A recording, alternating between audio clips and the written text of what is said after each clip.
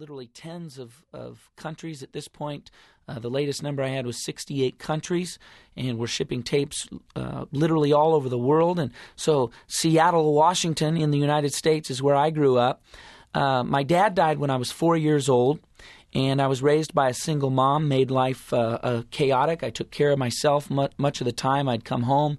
I was what they call a latchkey kid. I think even before they invented the term, I was a latchkey kid. I dealt with a lot of issues growing up, anger and some bitterness and some things like that, so much so that I was sent away from my family to live with some other folks who they thought that they could get to kind of get my life in order as a kid. Then I also became involved with drugs and alcohol later on in my teen years, which was very detrimental to me. And I was really just kind of drifting and in this chaotic lifestyle of no purpose and just wondering what my life would be like. And then when I was 17, I had a spiritual awakening. Decided to rechange my direction. I went to college where I majored in youth and family. I wanted to help kids that were like me. I also wanted to help families to be able to find balance and to find peace and to find direction and purpose for their lives. And the first place out of college that I ended up was in northern New Jersey, which is just outside of New York City. And I was involved with very successful people in a worldly sense, very successful financially, etc. And one of the things that I noticed as I saw two different kinds of people out there was that oftentimes they would achieve financial success, but they had this chaotic life, and families were falling apart, and people were having issues in their lives, and they were not able to experience much of a life, really, in a broad definition.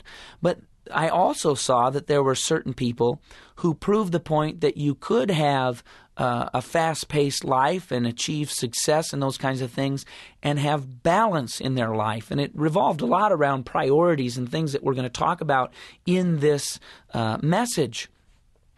I moved from New Jersey back out to the Seattle area where I'm also currently living, and I again work with successful people who've achieved some level of success in their life financially and in that sense. And one of my goals is to help people like yourself who is listening to this message to be able to bring some balance into their life. How do you achieve in different areas of your life without allowing them to pull one direction or another and to cause the other areas of your life to sacrifice in?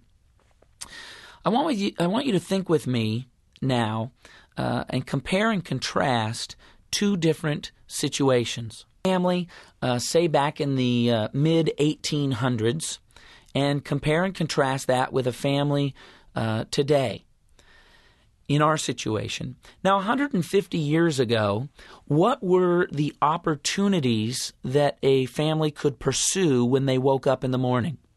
Well, they had a few options. They could get up and stay home, or they could get up and go work in the fields and take care of the livestock. Now, what was their opportunity when work was done for the day? Well, they could sit at home and read, or they could sit at home and maybe play games or sing songs or something like that, or they could go to bed. The opportunities available 150 years ago were very finite. They were very limited in terms of what our opportunities were. Life wasn't particularly chaotic back then. But let's compare and contrast that to life today. What are our options when we get up in the morning? Well, our options are almost limitless. They're almost infinite.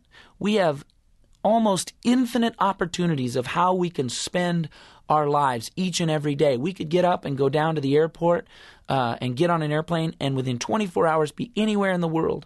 We can buy things. We can buy it over the internet. We can go to the store. We can do it over the phone. We can buy things. We can do commerce. We can go to work. There's hundreds of opportunities for us to spend our time in regard to recreational activities.